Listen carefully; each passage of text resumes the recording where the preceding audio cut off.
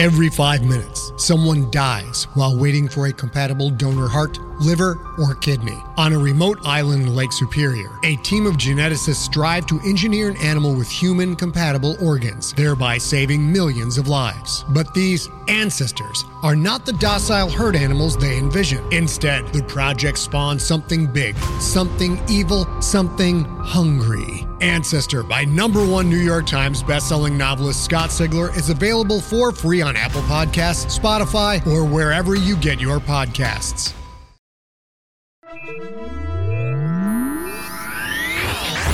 Lightspeed. Hello, and welcome to the Lightspeed Magazine Story Podcast. I'm your host, Jim Freund. Lightspeed Magazine is edited by John Joseph Adams, and our podcast is produced by Skyboat Media. Today's story is The Knobby Giraffe by Rudy Rucker, read for you by Stefan Rudnicki. This story is copyright 2016. Rudy Rucker is a writer, a mathematician, and a computer scientist. He received Philip K. Dick Awards for his cyberpunk novels Software and Wetware, and an Emperor Norton Award for his autobiography Nested Scrolls. He lives in the San Francisco Bay Area, and he paints in his spare time. His recent titles include The Big Aha, Transreal Trilogy, and Journals 1919 to 2014. His next book is Transreal Cyberpunk, a collection of 9 stories written with Bruce Sterling, and he's currently writing a novel called Million Mile Road Trip. And so, get ready to buckle up. We're going to Lightspeed. The Knobby Giraffe by Rudy Rucker. My name's Irit Ziv. I have a low-rent apartment in the East Village that I used to share with my girlfriend, Shirley Chen. It's April now, and Shirley died 4 months ago. Ever since then, I've been visiting Ma and Pa's flat in Brooklyn Heights a lot. An awesome spot with a full view of lower Manhattan. The trees by the river are turning green. I'm a grad student at NYU trying to finish a PhD thesis in the physics department. Physics was probably a bad choice for me, but it's too late to change. My thesis is about consciousness. I'm riffing on the quantum physics idea that you alter things by observing them. I dream of basing a technology on that. My research? Well, I've been spending a lot of time meditating in an MRI machine in the university labs. I'm lucky to have access to that thing. At first, I was really happy about the numbers and graphs that the MRI prints out. But then the last time I saw Shirley alive, she said my graphs were worthless. Logged my 100th hour on the MRI today, I was telling her that night in December. It was snowing, with all Manhattan clean and still. I feel like I'm approaching a state where I can tweak the cosmos, I said, doing it with my head. You're beating a dead Schrodinger's cat, said Shirley. Or is it alive? Being a hardcore physics prof, and she wasn't taking my ideas very seriously. Listen, Shirley, after my session today, I did a bunch of coin flips, and I scored 9 heads in a row. The odds against that are over 500 to 1, exclaimed Shirley, mocking me with fake enthusiasm. Final proof that Irit Ziv's mind has attained direct matter control, quantum telekinesis. Why do you always tease me? I asked. Can't anyone around here be smart except you? You're smart, Irit, but you're up a blind alley. Listen to me. The physics department is not going to approve a pile of self-aggrandizing crap. You're like a little girl making up stories about herself. I can fly. Watch me jump off the couch. You're supposed to be my thesis advisor, I said, suddenly close to tears. Shirley had never spoken quite so harshly to me before. I've been counting on you to win over the committee. I adore you, Irit, but there's only so far I can go. Everyone knows we're lovers. If your thesis is crap and I push it, then I look crooked, or like a fool. You have to give your ideas an academic slant, babe. Make them look respectable. In my introduction, I have a whole history of science thing about Leibniz's monadology, I said, which for some reason you refused to read. Everything's a monad, right? Particles are monads, but so are bricks, dogs, and cities. There's no preferred level of scale. What would a monad look like if it was actually real? Asked Shirley. They're like little balls or blobs. They're shiny and they reflect each other, like ornaments on a Christmas tree. And thanks to the reflections, the monads are in eternal harmony. They're computing the world in parallel. The committee's going to ask what's inside one of those mirror balls, said Shirley. A parameter, I said. The secret code for the world. I smiled, happy with this idea. It's the same parameter inside every monad. The monads are like a zillion parallel computers crunching away on the same program. Not bad, said Shirley.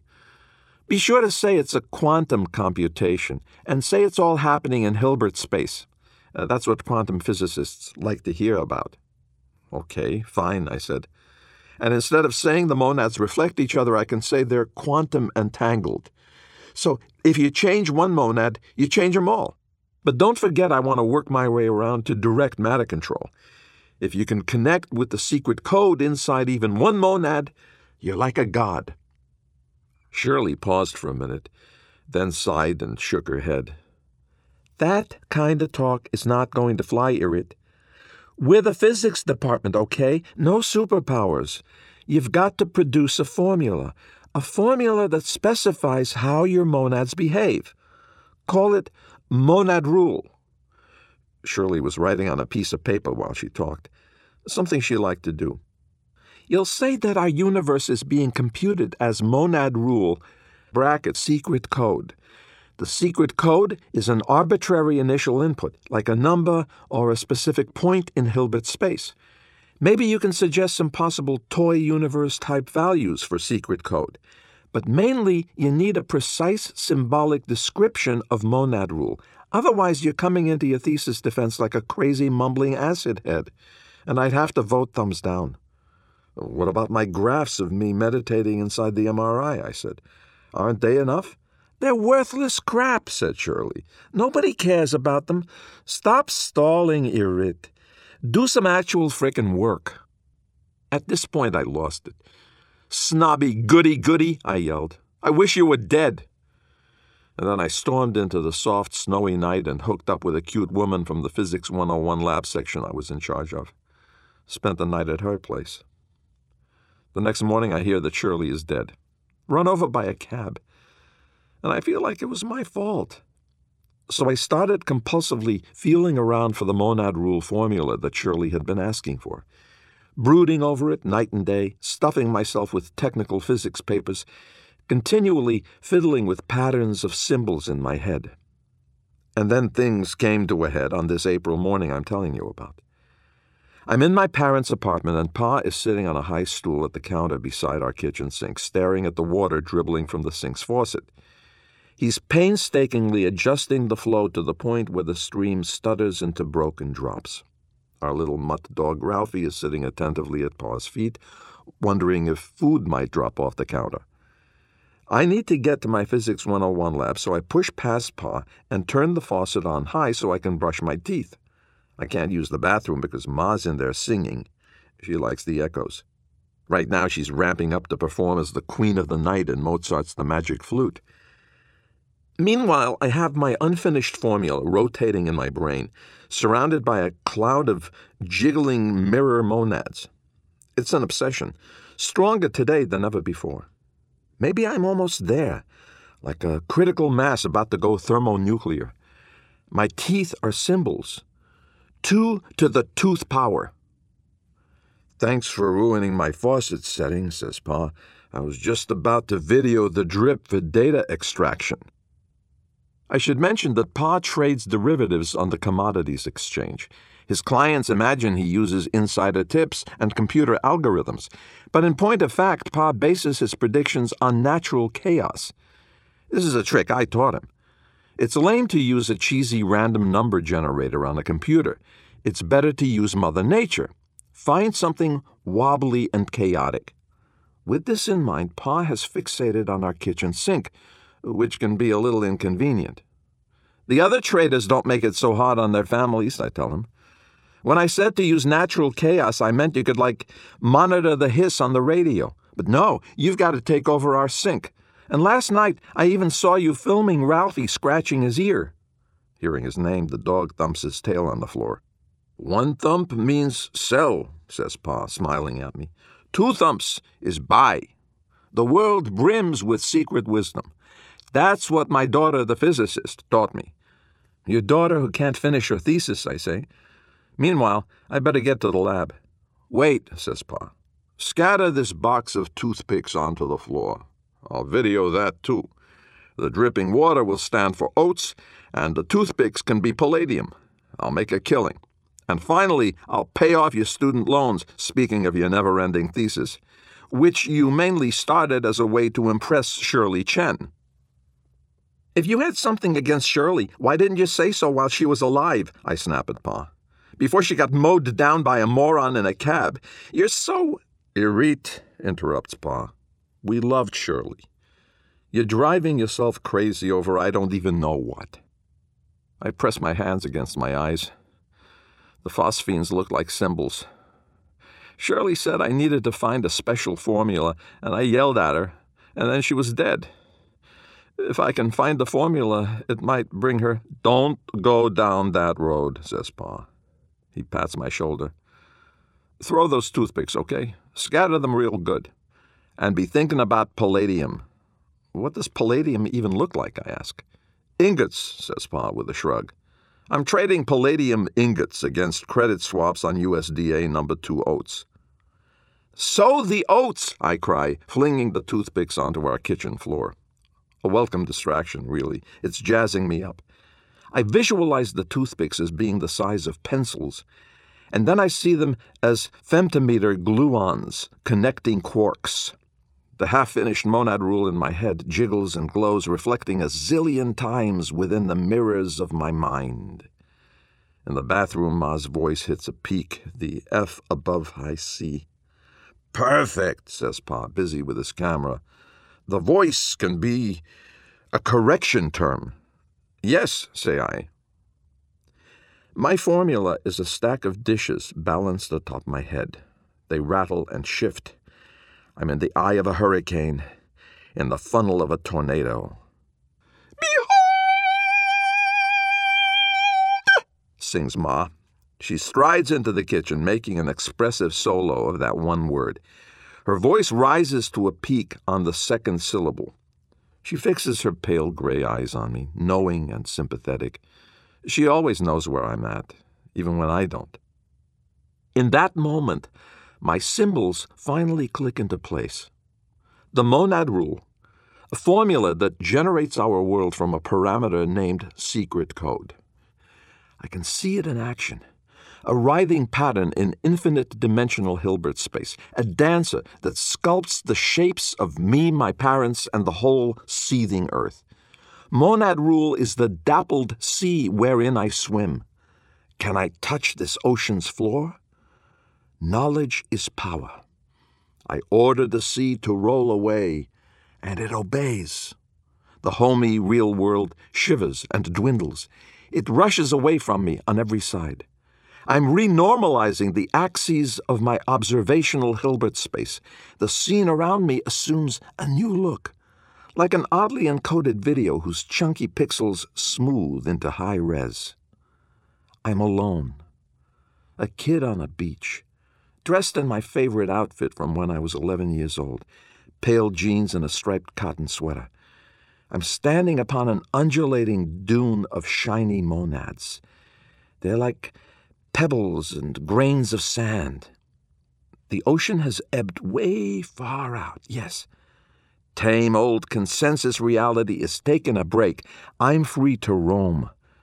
I trot down the dune, feeling peace and joy like I've never felt before. The exposed ocean floor is a gravel of monads, some of them as big as eggs or fists. It's like I'm walking on the scree you might find on a mountain slope, a chaotic clutter of variegated stones.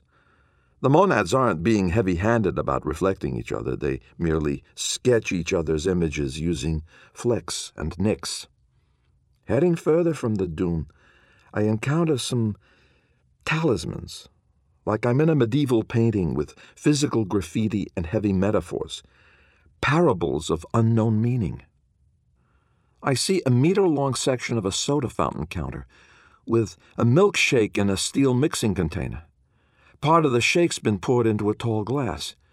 A mound of whipped cream tops the glass, plus a sprinkle of nuts and a monadic slice of banana.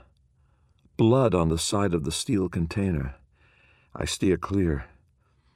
I see a blackboard hanging in midair, with Schrödinger's famous wave equation chalked onto it, a fundamental axiom of quantum mechanics. Part of the equation has been erased, or no, the chalk has crawled down the board.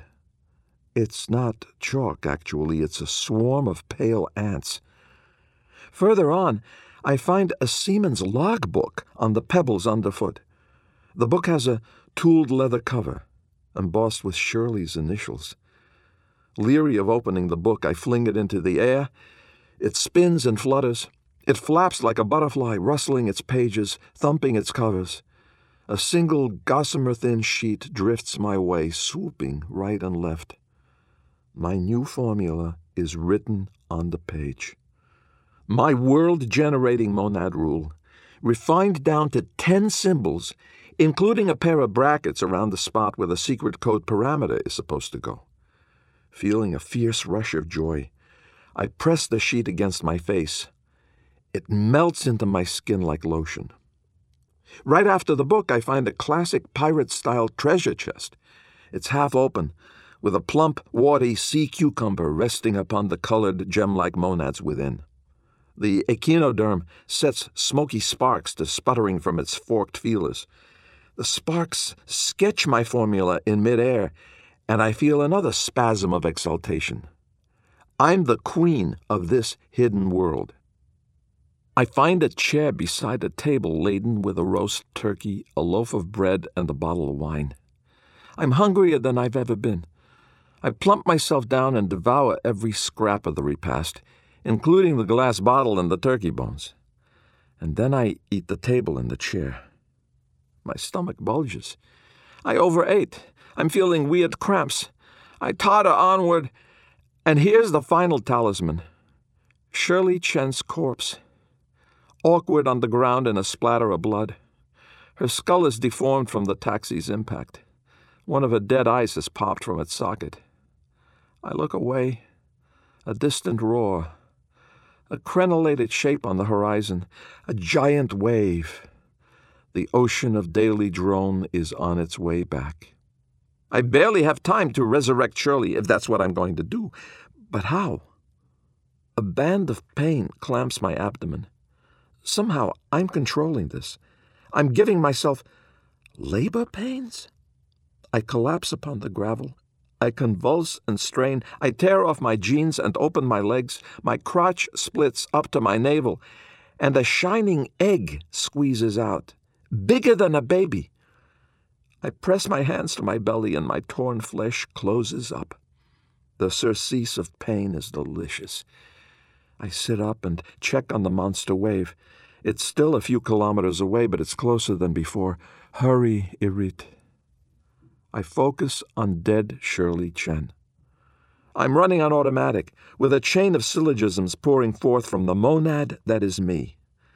That shiny egg I birthed, obviously I should open it. With a single motion of my will, I form a hatchet in my hand. My cosmic 10-symbol monad rule is engraved on one side of the blade. I slam the hatchet into the egg. It splits open, and yes, something's inside. The parameter known as secret code. It doesn't look like a number or like a point in Hilbert space. She looks like a foot-high, cream-colored giraffe with rust-colored spots. Her spots bulge out like knobs. Her head is odd. A blank eyeless bulb with a hole in one side. I try to catch the Knobby giraffe, but she dodges me and takes off, skipping along atop the larger monads, nimble as a goat on stepping stones. Monads crack open beneath her hooves, hatching out smaller Knobby giraffes, and the smaller knobby giraffes stampede off, and their smaller hooves are cracking open smaller monads, releasing yet smaller giraffes. Each of them bears the same pattern of spots. I'm in the midst of a tippity-tapping herd, me still standing by Shirley's corpse. I manage to catch one of the littler giraffes, and I cup her between my two hands like a trapped mouse. I can feel the flutter of her legs. I coo to her. I form petitioning thoughts. I project empathy. I imagine I'm capable of love. And now, this particular giraffe and I are quantum entangled, a monadic dyad. She can't run away from me until I say so.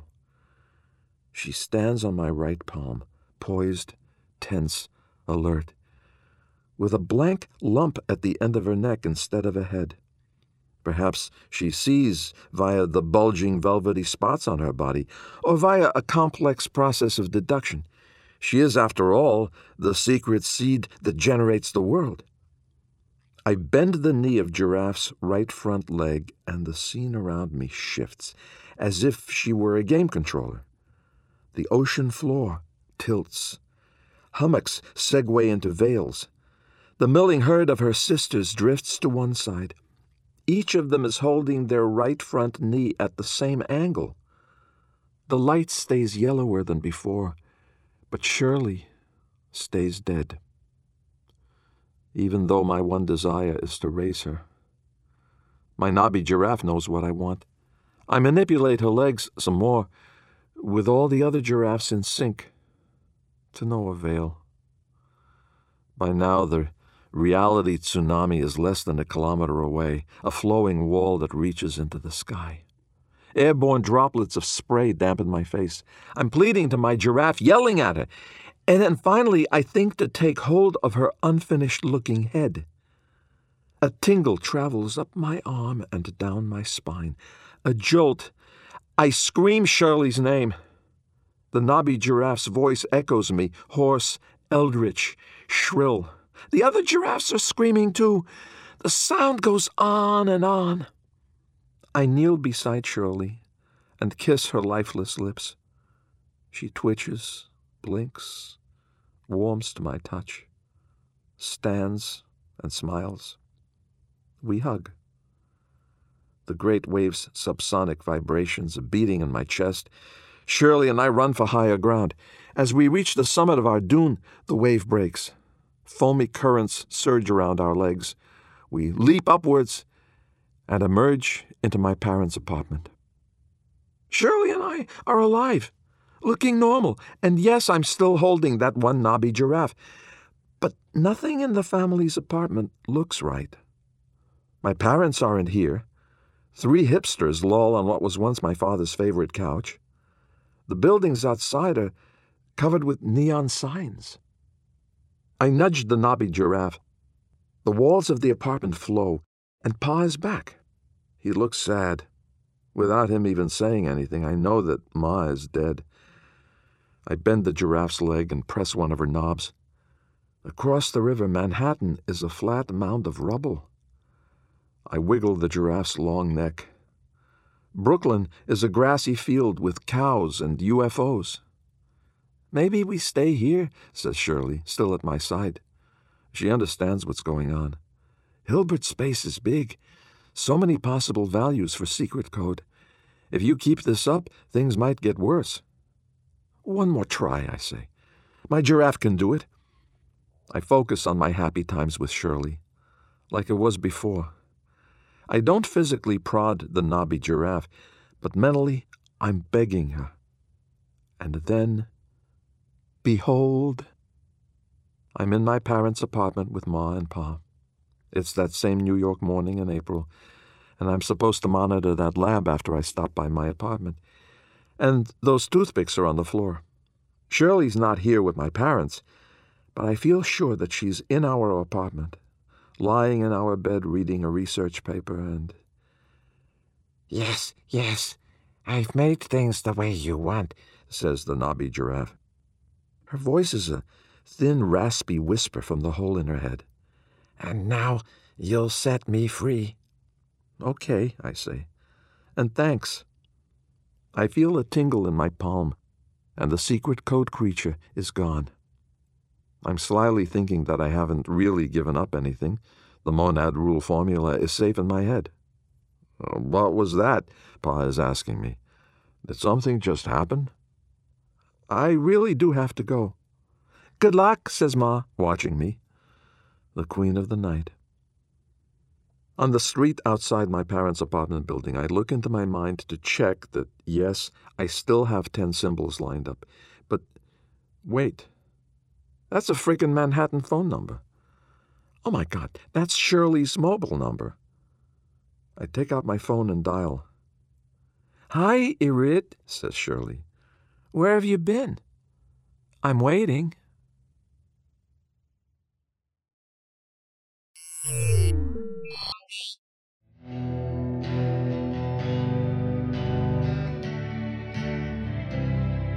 Welcome back. You've been listening to Stefan Rudnicki performing The Knobby Giraffe by Rudy Rucker. We hope you enjoyed it. If so, please help spread the word by leaving a review or rating at iTunes or the social media venue of your choice. Our editor is John Joseph Adams. If you are not already a subscriber to our Hugo Award-winning magazine, check out our many options at lightspeedmagazine.com/subscribe. Our friends at Tor Books are the sponsor for this month's issue. Skyboat Media, the most respected independent audio production team on the West Coast, produces the stories for this podcast. They are headed by the Audie and Grammy Award-winning narrators Stefan Rudnicki and Gabrielle DeCure. Music and sound logos are composed and performed by Jack Kincaid. Post-production for Lightspeed is in association with yours truly. This podcast is copyright 2016 by Lightspeed Magazine. Thanks for listening. That's all for now. See you on the Bitstream. I'm Jim Freund, wishing you cheers from all of us at Lightspeed.